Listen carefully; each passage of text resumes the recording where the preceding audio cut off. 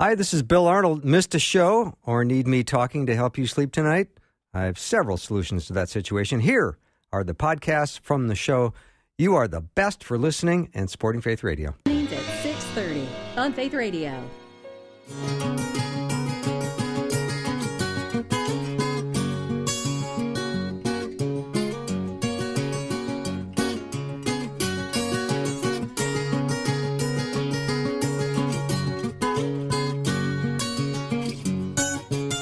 And a warm welcome to Afternoons with me. I'm Bill Arnold. Thank you for joining me today. I hope your day's been going fantastic.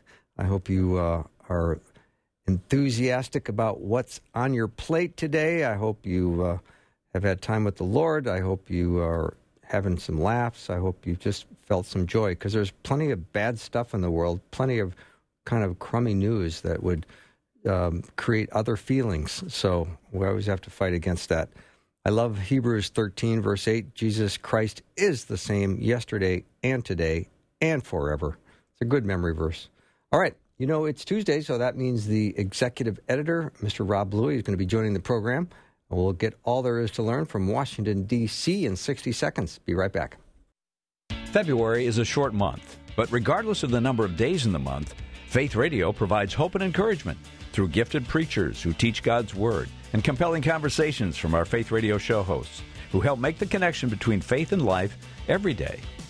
This daily ministry is available because of listeners like you who value the teaching and talk programming and want to see the gospel go out on air and online and on the app. So join with us today by making a gift at myfaithradio.com.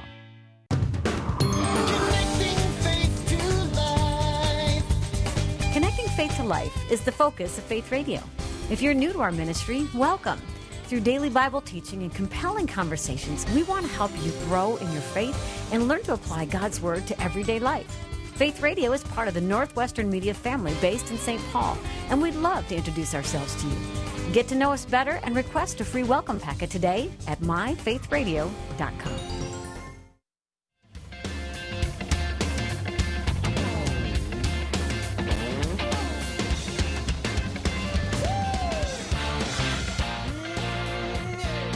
In the zone is Mr. Rob Louie, executive editor of the Daily Signal, my guest on Tuesday. Rob, welcome. Hey, it's good to be with you, Bill. Thanks for having me back. Thank you so much for coming on. All right. Oh, where do we begin? Where do we begin? Well, I mean, we might as well begin with everything that everybody seems to be talking about, and that's South Carolina and what's coming up this Saturday. I mean, it's a lot at stake, that's for sure. Yeah, and tonight's debate's going to be nuts, isn't it? Oh, it certainly will be. I mean, last week was quite the roller coaster. Probably the best entertainment on television, frankly. And I expect there's going to be even more fireworks tonight. There's just so much at stake here as we move in beyond these first three states to get closer to the big Super Tuesday contest when, more than a dozen states will be casting their ballots in the primaries. So, yes, there is precious little time left for these candidates to make an influence and an impact on potential voters. Yeah, Rob, last debate, they seemed to put a lot of heat on Michael Bloomberg. Was that energy well spent? In some ways, yes, probably, because with an endless bank account and already, $500 million invested, this is certainly a candidate who feels that he has the potential to go outside of the normal lane and run for president. So traditionally, everybody starts in Iowa, then moves to New Hampshire, goes to Nevada, then goes to South Carolina. And, of course, Bloomberg has decided that he isn't going to compete in any of those four states, so his name won't even appear on the ballot. And up until this last debate, wasn't even on the stage with the other candidates. So, not necessarily surprising that everybody would concentrate their attention on him, although you have to wonder if it was maybe a misplaced focus because he's demonstrated up until this point, even though he hasn't been on the ballot, that there's actually somebody else who's in a front-runner status, and it's usually the front-runner who has the big target on his back, and we'll see if that's the case tonight with Bernie Sanders. Yeah, let's talk about the front-runner a little bit. I saw him being interviewed by Chris Cuomo, and he was asking Bernie about this program, which was going to cost like $4 trillion, and he said, respectfully, how do you plan to pay for that? And he said, it'll get done. That was his answer. That seems to be this is not very many specifics when it comes to outlining this. That was also a charge that came up in the debate last week. I mean, it's something that repeatedly has confounded some of these candidates as they put forward these massive expansions of government programs, whether it's healthcare, whether it's college is free college for everybody, forgiving student loan debt. Somebody is ultimately going to have to pay for it. We know that taxpayers are going to get stuck with the bill, and I think it's convenient right now to not get into the details, because once you start explaining it, you probably start to lose some support for it. Mm-hmm. And Senator Sanders certainly has his own style. I mean, he was just recently praising Cuban dictator Fidel Castro. Was that a good move? Well, I'm glad you brought that up, Bill. We do a lot of work on this. I mean, it's an area that I've spent some time interviewing victims of communism in the past, and my colleague Fred Lucas has an excellent story on the Daily Signal today about some people who've traveled from Cuba, escaped the horrendous conditions there in Cuba, and come to the United States in search of freedom and prosperity, and have been able to find it, frankly, where they couldn't do so in Cuba. So I think that hearing directly from the people who lived under Fidel Castro shows a stark contrast to what Senator Sanders was talking about. Of course, he attempted to clarify that yes, although Castro was an authoritarian leader, he had this literacy program. But I think when you look at a country like that, you have to take the full picture into view. And frankly, Cuba is one of the worst when it comes to economic freedom and freedom overall. I mean, it's very repressive regime, whether it's under the Castro government or whether it's under the current leader today. And this is true for all communist governments, Bill. This is not unique to Castro. And socialist governments can, largely fall under this category as well. We've seen the horrendous conditions, for instance, in Venezuela and the conflict that's playing out there to this day. There's a great organization called the Victims of Communism Memorial. In fact, my Heritage Foundation colleague Lee Edwards was instrumental in starting it. And 100 million people have been killed over the last 100 years under communist regimes. It's truly horrific what's going on, and people I just don't think know the facts. I mean, 336 million state-mandated abortions in China, 336 million in China, which is a communist regime. Why aren't we having these conversations about the horrific conditions that people are living under in these communist countries? Instead, it seems that we embrace these socialist ideas. And I'm frankly baffled by it, Bill. I think that it's irresponsible of the media not to train more attention on this. And frankly, I hope that as we move throughout this primary season, maybe the candidacy of Bernie Sanders will allow us to finally expose the truth about Stalin and Mao Zedong and some of the other horrific leaders who have perpetrated these crimes against humanity. Yeah, Rob, do you have a sample from Fred Lucas's article about some of the Cuban Americans and what life was like under Castro? Can you give us just a quick sample? Yeah, well, I mean, the person that Fred focuses on in the story is Sebastian Arcos, and he and his family members tried to travel from Cuba to the United States when authorities stopped them. It turned out to be a sting operation to arrest one of his uncles who had fought Castro in the revolution that goes back to the middle of last century. That was in 1981. He was trying to leave the island. He was jailed for a year for trying to leave. This is how they treat their own people. They put them in jail. His uncle actually spent 7 years in jail. And look, it is truly remarkable to see some of the things that the Cuban people have suffered under the Castro regime. Of course, he is today in the United States, and he said, he told Fred, he's, quote, surprised when talking heads in the United States will give Fidel Castro the benefit of the doubt. And it really is truly remarkable. Now, fortunately, so many of these people have come to Florida or other locations throughout the United States and prospered, started on businesses. There's a thriving community of Cuban exiles who've moved to the United States.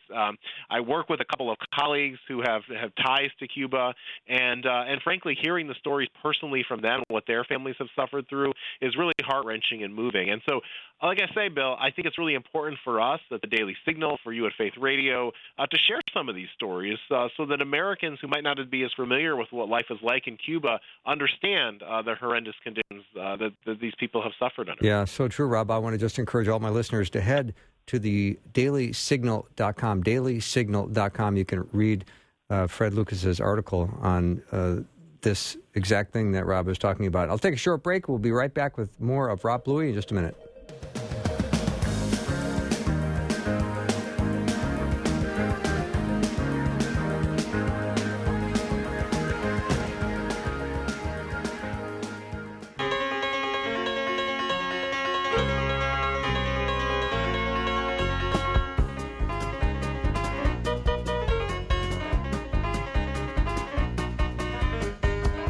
Rob Bluey is my guest. He's a brilliant thinker and a gifted communicator. He is the executive editor of the Daily Signal.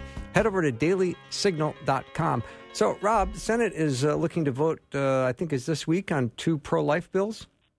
That's right. It is a big week in the Senate, and I'm glad you brought this up. There's the 2 bills, and let's talk about each of them. One is the Pain-Capable Unborn Child Protection Act, and basically what this would do is protect women and unborn children from late-term abortions. Anything after 20 weeks would be prohibited. Bill, it's really remarkable to me. We were just talking about some of these horrific conditions in other countries. Believe it or not, the United States is one of only 7 countries in the world that allows abortion past 20 weeks or 5 months of pregnancy. So we're in the same category as China and North Korea in that regard. It really strikes me as something that needs to be corrected. The second bill that the Senate will vote on is the Born Alive Abortion Survivors Protection Act. You might recall this one received a lot of attention over the course of the past year because of comments that Virginia's Governor Ralph Northam made about a post-birth abortion, which really is just murder. I mean, in language that you and I would talk about. I mean, because what Northam was talking about is a baby is born, and then the doctor and the mother would decide what to do if it was a botched abortion or something in that regard. And it's really horrific to think that this would take place. There is statistical evidence that babies are born alive following these attempted abortions. It does happen in the United States. And what this law would do is really strengthen the protections for these infants who are left vulnerable and don't necessarily, have people who are fighting on their behalf in these abortion clinics. So that's what the Senate is going to do. It's really important, I think, to get senators on the record with these votes. Mm-hmm. Of course, with anything in the Senate, you need 60 votes to advance something. So it's unfortunately going to be unlikely to attract those votes among Democrats. I believe that last year there were maybe just 3 Democrats who ended up voting with Republicans on these measures. And I expect that would largely remain the same, so they'd be a few votes short of hitting that magic number of 60 to have them advance. Rob, when you put it this way and say that we are in the same camp as North Korea and China, it's just chilling. It sure is. I mean, and this is why these measures should not be controversial. Mm-hmm. We're talking about. Throughout Europe and throughout other countries around the globe. Bill, you and I, of course, would believe. I don't mean to put words in your mouth, but that life begins at conception, and abortion is horrific. Mm-hmm. But we've seen in polling where some Americans don't make that distinction. They make a distinction for whatever reason that after the first trimester, maybe abortion should be outlawed, but up until then they think it's okay. I hope we can persuade those Americans. I try to do it all the time in terms of the work we're doing at Heritage and the Daily Signal. But to think that there are U.S. senators who would vote against a measure that would prohibit abortion after 20 weeks is just shocking in this day and age. With the technology that we have and with the people who have testified about surviving botched abortions, mm-hmm. And being here as living, breathing spokespeople today living their own successful lives. I just find it hard to believe. But this is the situation we find ourselves in, and this is why it's important to cast these votes and have these debates play out in places like the U.S. Senate, because I think it's important for all Americans to see where different politicians stand, and then be able to make a choice when it comes to casting a vote at the ballot box. Yeah, that's such a good point, Rob. I mean, if we said that the U.S. has the same standards for meat inspection as China and North Korea, you'd probably never eat meat again. That's true, right. There's very few things I think we want to be compared to North Korea on, and right. and certainly this is one that I think is shameful. Yeah. Now, we talked about this a while back, and it's surfacing again, so I would like to bring it up again. The Jussie Smollett case is back on in court, and he is still saying innocent. What do you think? That's right. So Smollett pleaded not guilty to 6 counts of disorderly conduct earlier this month, and yes, you're correct. He was back in court on Monday, yesterday. This all goes back to him, the accusations to him staging the attack that he made such a big deal about. And the whole way that this case has played out has just been so hard to follow. But you remember the state attorney dropped the charges last year, and then there were questions about how she handled the case and everything else that was associated with that. Now Smollett's coming back and saying, well, I can't actually be charged again because it's double jeopardy and these charges should be dismissed, and so his lawyers are pursuing that. But I ultimately think at the end of the day, this case will proceed, and there will be a situation where, hopefully it'll be before a jury and they'll get to decide his fate. After all, we believe in the rule of law in this country for a reason, and anybody who tries to carry out behavior like this should be held accountable for it. And so my colleague, Cully Stimson, who himself is a lawyer and has been a prosecutor, has an excellent analysis on the Daily Signal all about it if your listeners would like to go into more detail. But yes, it is confusing to follow, and we'll keep an eye on it for you, Bill. Mm-hmm. Rob, I just had a note come in from a listener named Nathan, and he reminded me, of course, of a thing I just want to share with you. And he said, why not protect the baby at any stage? It's murder, and life begins at conception. These 20-week bills still allow for the murder of babies before that. It's time for the pro-life establishment to abolish abortion. And we're making progress. We're making progress. Look, I think that it's one of those things where obviously that's where you and I stand and your listener is. In reality, there are some Republicans in the U.S. Senate who might not be there. Remember, this vote, you have a couple of moderates, like a Susan Collins of Maine and a Lisa Murkowski of Alaska, and they're not necessarily always with the rest of the Republican Party. Now, to your point about progress, things have certainly changed. There was a time when there was even that division between pro-choice, pro-abortion Republicans and those who were on the pro-life side. Arlen Specter comes to mind as an example of that, somebody who actually served in a very prominent role on the Judiciary Committee who was responsible for setting a lot of this policy. The pro-abortion Republicans have largely disappeared from Congress, and frankly, I think it's become an important plank in the Republican Party platform to defend life. And so we've seen this stark contrast between the political parties. So I think that it's one of those things where Mitch McConnell, as he's deciding what bills to bring up, probably that political calculation may have something to do with it.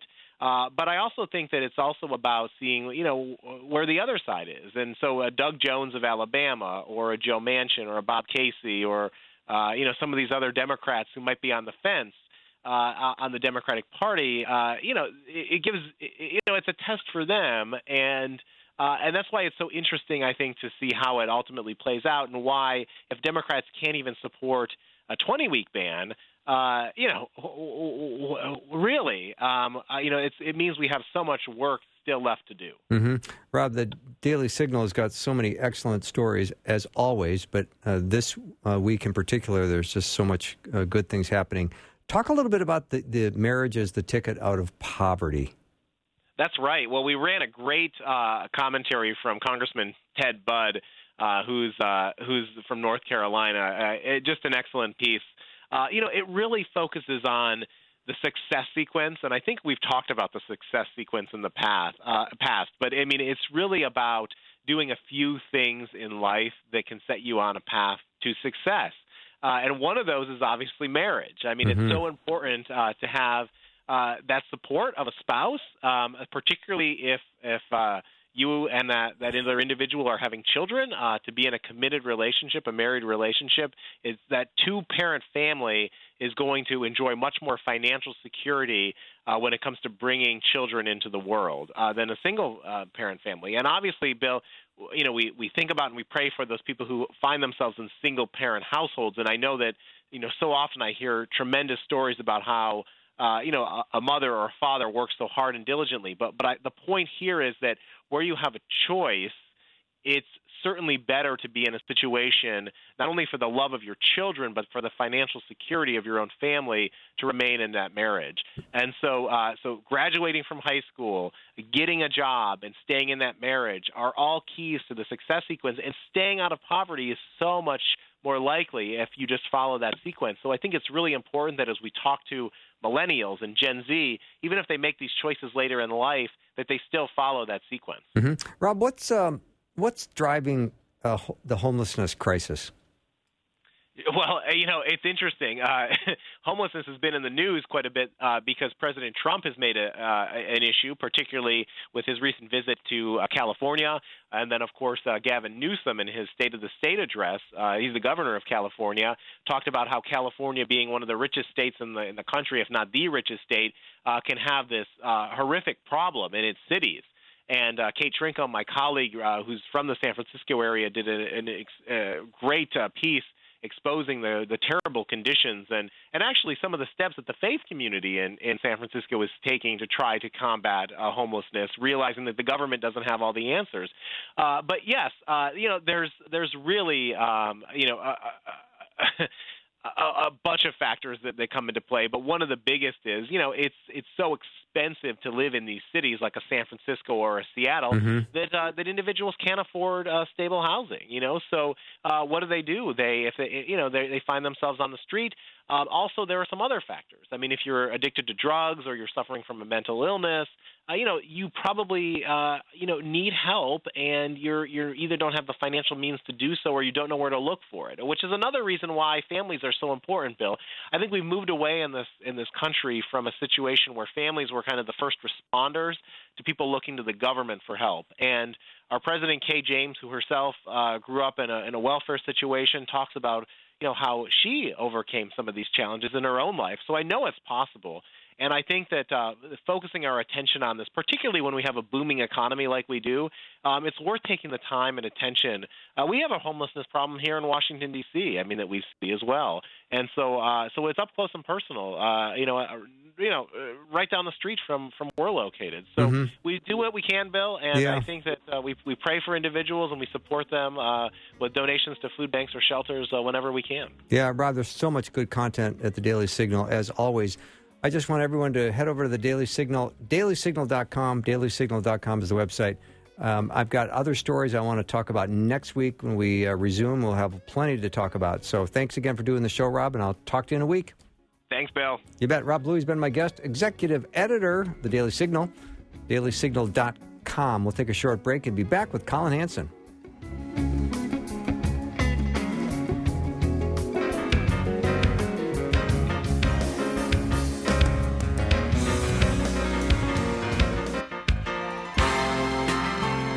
I just go from one important person to the next. I'm staying in the editorial director position today. Colin Hansen is just that. He is the editorial director at the Gospel Coalition. He's authored many books: Young, Restless, Reformed, A Journalist's Journey with the New Calvinists, and A God-Sized Vision, Revival Stories That Stretch and Stir, among other. Colin, welcome back. So nice to have you back on the show. I know. You're talking about important people. It makes me wonder who's coming up after me. I don't think I fit that category very well, but I'm always glad to be a guest here. Just before you, I had Rob Bluey on, who's the executive editor of the Daily Signal. So now I go from... All right. Great publications. Yeah, it is great. Now I'm at the editorial director. So I'm just kind of on a roll today. I just love having you back on the show.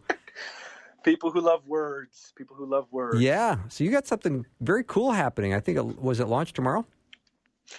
Yeah, so today we've got the trailer up for a new podcast called Gospelbound. We're going to have our first episode next week on March 3rd, and the first guest on that show is going to be Ross Douthat, a conservative columnist for the New York Times. Yeah. He's excellent. He's got a new book out called The Decadent Society, and more or less his take is, why does it seem like the rate of progress sort of stopped?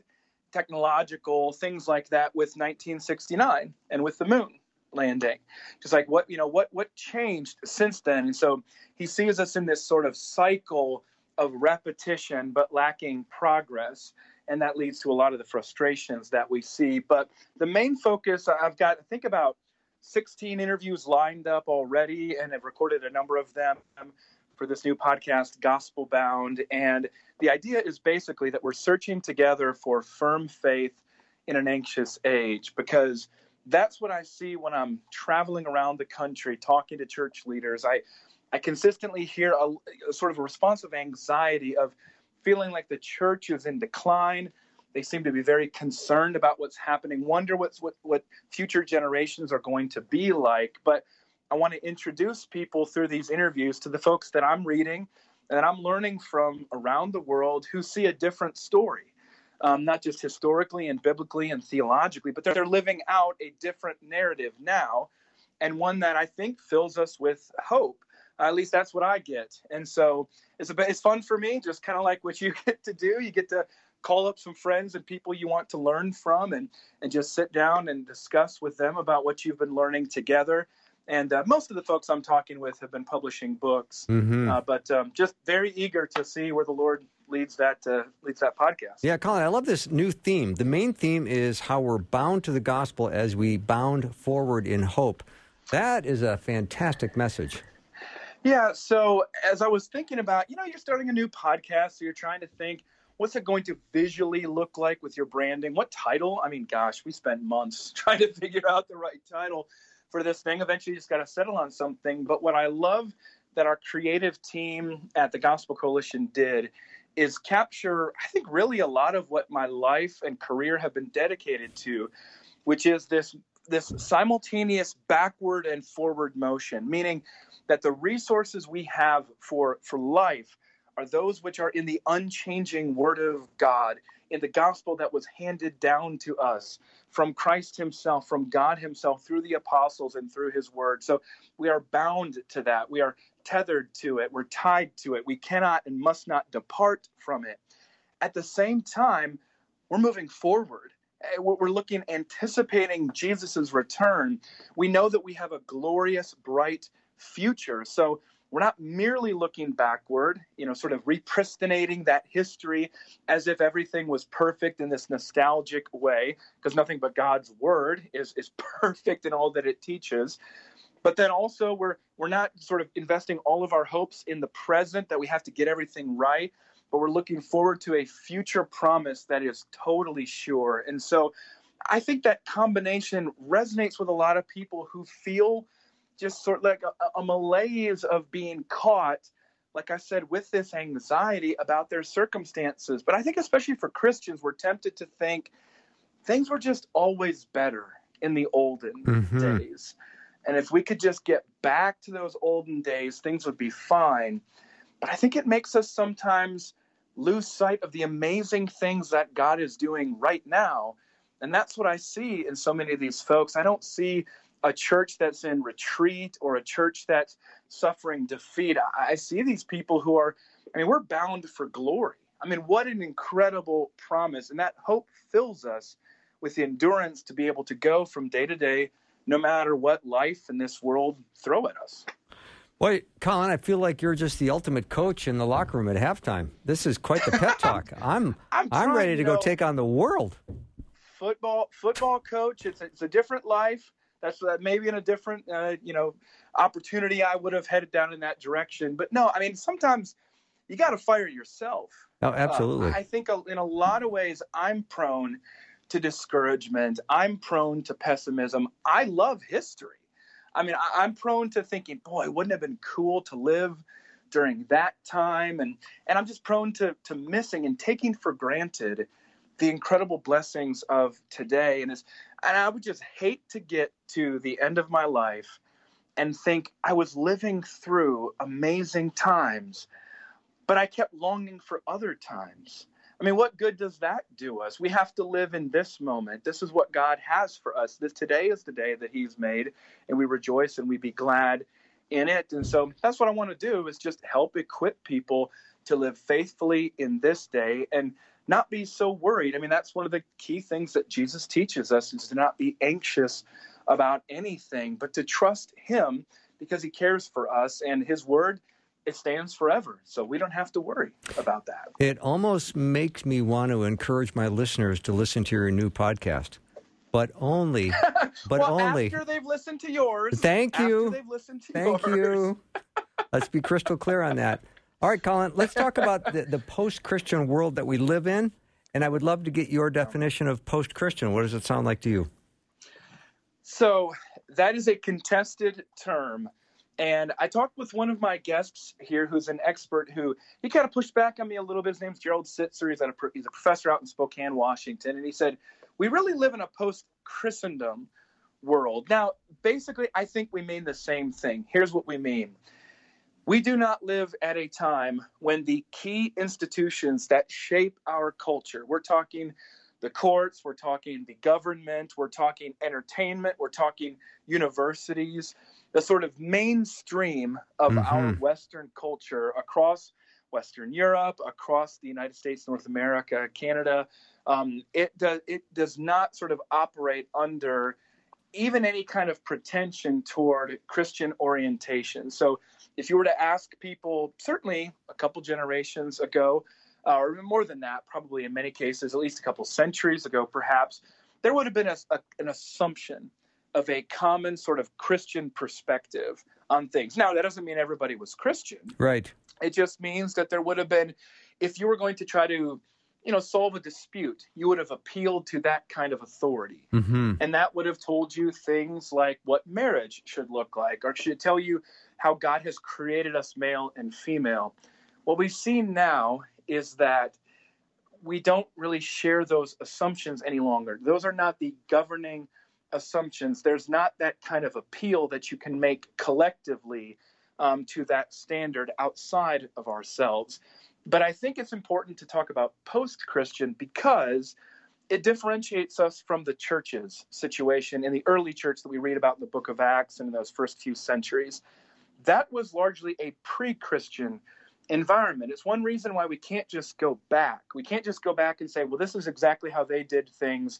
I mean, biblically, yes. I mean, we can do that. But we can't just say, well, the early church did this, so we just need to get back to that.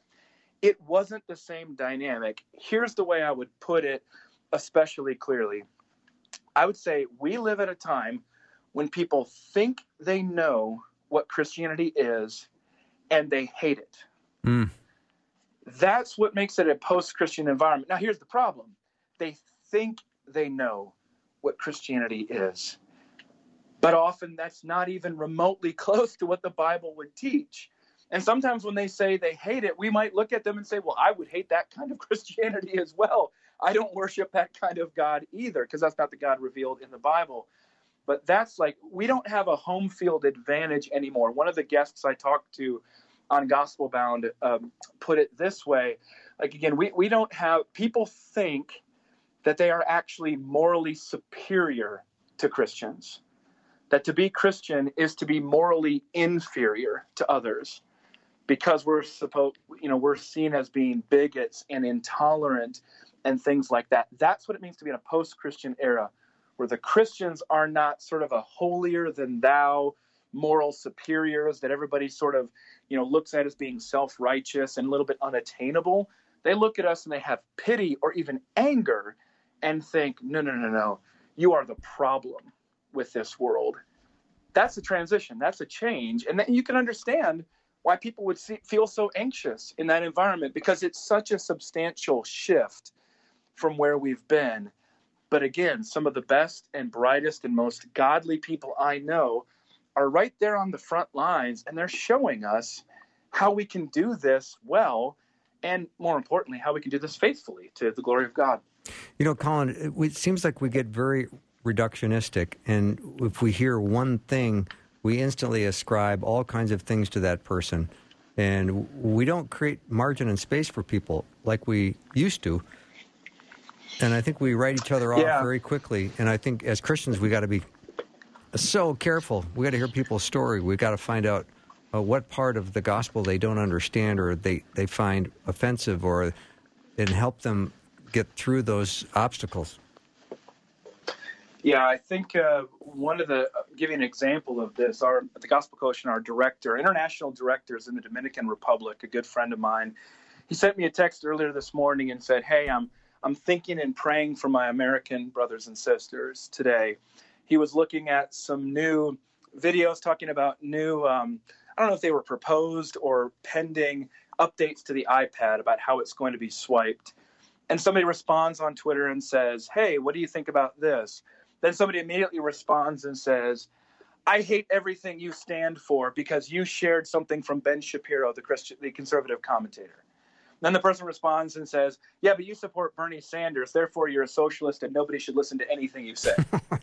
Mm-hmm. You're like, wait a minute, we were talking about an iPad update here? Like, how did we get to that point?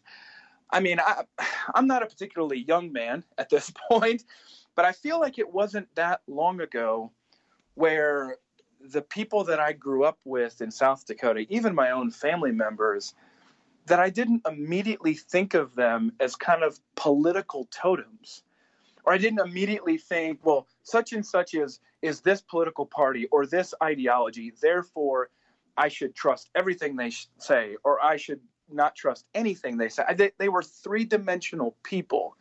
You know, I knew them as members of a community, and I wonder if that's something of what we've lost, especially in the context of social media, that we've begun to identify people as these kind of avatars who are just stand-ins for a certain kind of agenda that we either support or that we oppose, but they're not these three-dimensional people who live next door who you can visit or invite over for coffee or tea or something like that. You can get to know them as real human beings with real problems. And that really, as human beings made in the image of God, we share so much more fundamentally than we disagree on in terms of many of our hopes for our children and hopes for this world. And yes, of course, as Christians, we have some fundamentally different views and a fundamentally different source of hope. And yet there's a shared humanity, I think, that trumps so much of the ideology that we focus on. So I completely agree. I would love if an effect of this Gospelbound podcast would be that people don't merely listen to it while they're running or walking or doing dishes or something like that, and then just sort of walk away from it, but that it encourages them to take those tangible, practical steps, be able to get to know their neighbors and to love their neighbors, because I think that kind of witness is going to be what makes a difference in this post-Christian culture. Mm-hmm. Colin Hansen is my guest. He's the editorial director of the Gospel Coalition. We're going to take a short break, and when we come back, lots more with Colin.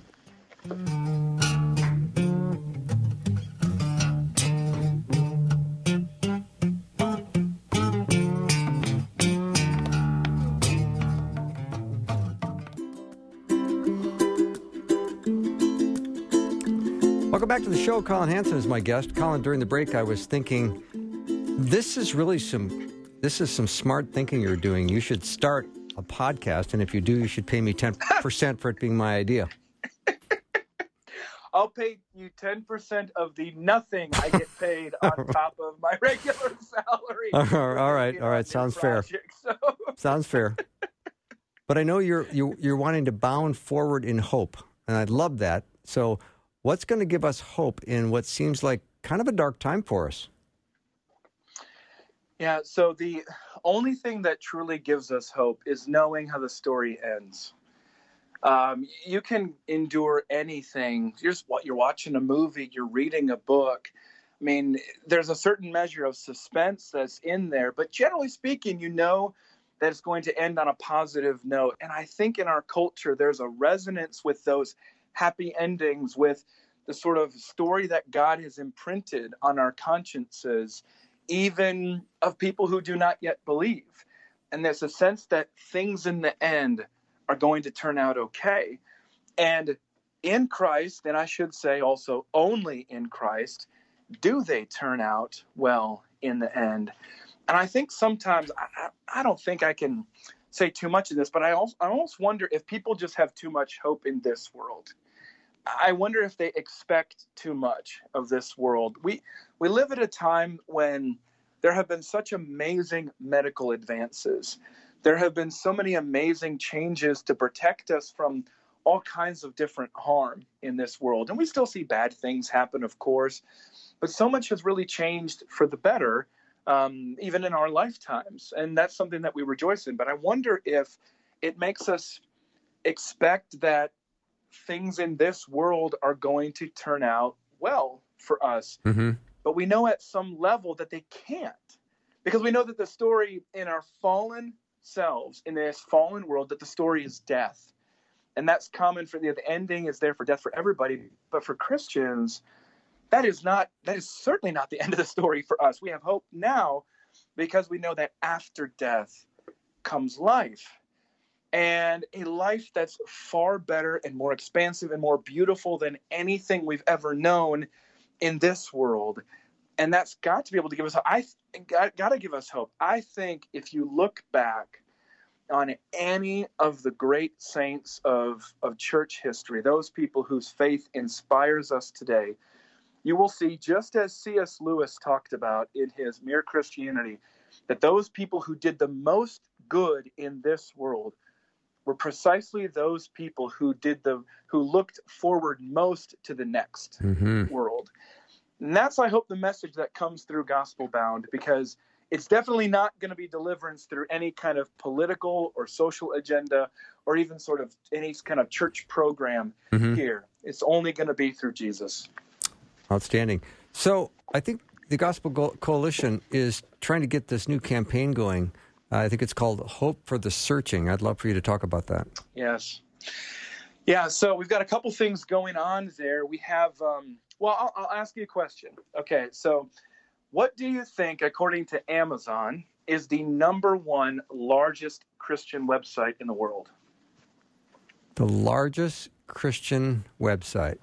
According to Amazon. According to Amazon. Let's see. Faith Radio's Afternoons with Bill Arnold? I don't know. It's just a long shot. Okay, good. What's number two? You might think of something like Bible Gateway. Okay, I mean, you're looking for a Bible verse, you punch it into Google, and it's going to take you to BibleGateway.com. Okay, that's definitely one of the largest ones. I think you're going to shock me, aren't you? JW.org. Do you know who runs JW.org? No. Jehovah's Witnesses. Oh. It's not even a Christian website. Wow. That's according to Amazon. The largest Christian website in the world is not a Christian website, but a cult website that is advertised on just about any sort of city street corner that you could come across around the world. That JW.org sign that's always in front of the Jehovah's Witnesses evangelists there.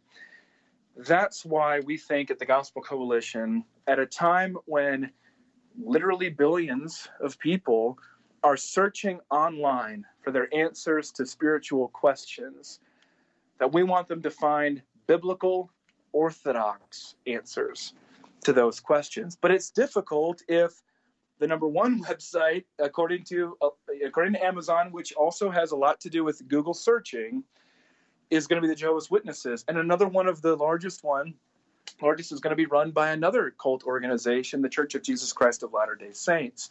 That's another one of the largest ones out there.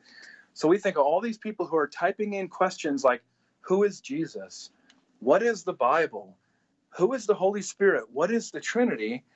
That they're getting answers that are not the Orthodox Church answers that have been held for 2,000 years in church history. They're actually going back to groups that originated sometimes just in the 1800s, and precisely because they broke away from Christian churches. And so what we'd love to do is to be able to help to grow as the Gospel Coalition, but also to network with all kinds of different like-minded Orthodox Christian organizations to be able to strategize to make our answers collectively the number one that people find when they're searching out there. So that's the hope for the searching. And things are always changing. The internet, I almost feel like sometimes we've barely begun to tap into the revolutionary effects of the internet. And we know a lot of the downsides of it. And one of the downsides is that there's no vetting for these kinds of answers and these kinds of questions.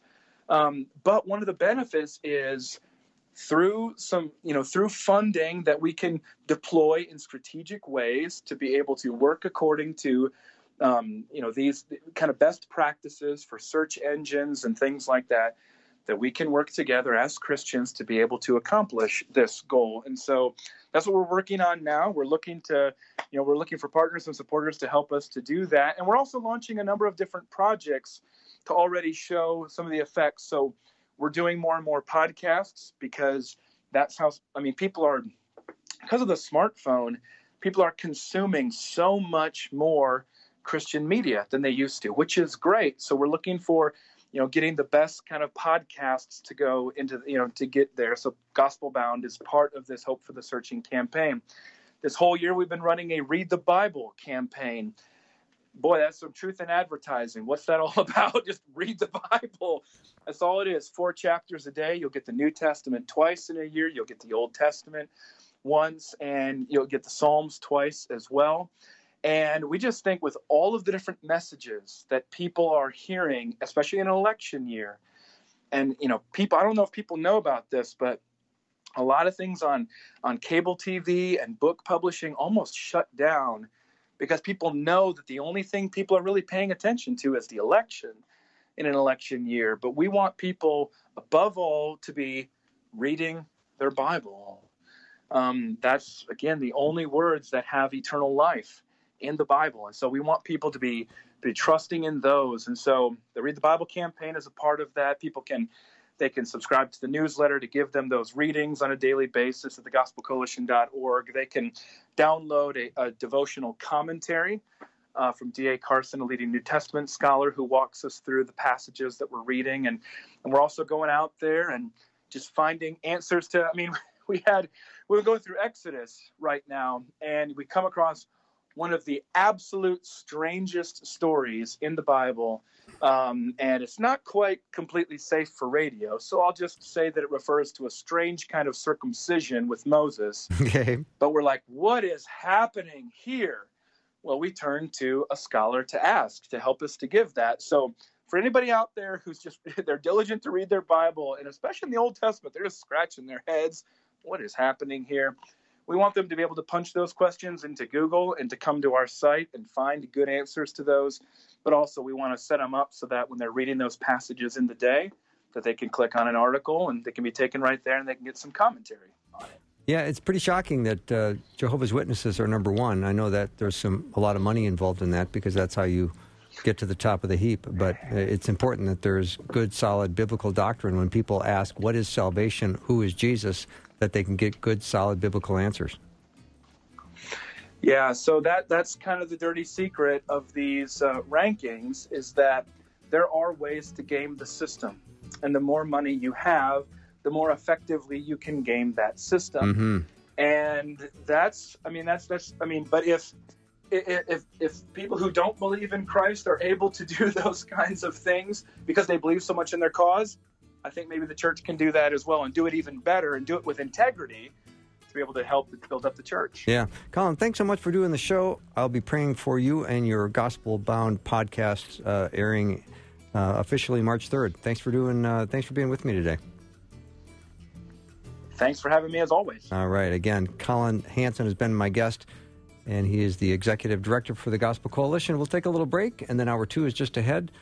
A full hour with Jeff Verdorn. We're going to talk about Romans chapter 7. Be right back.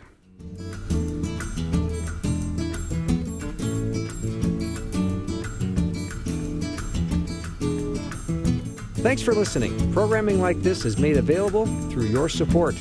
Information available at myfaithradio.com.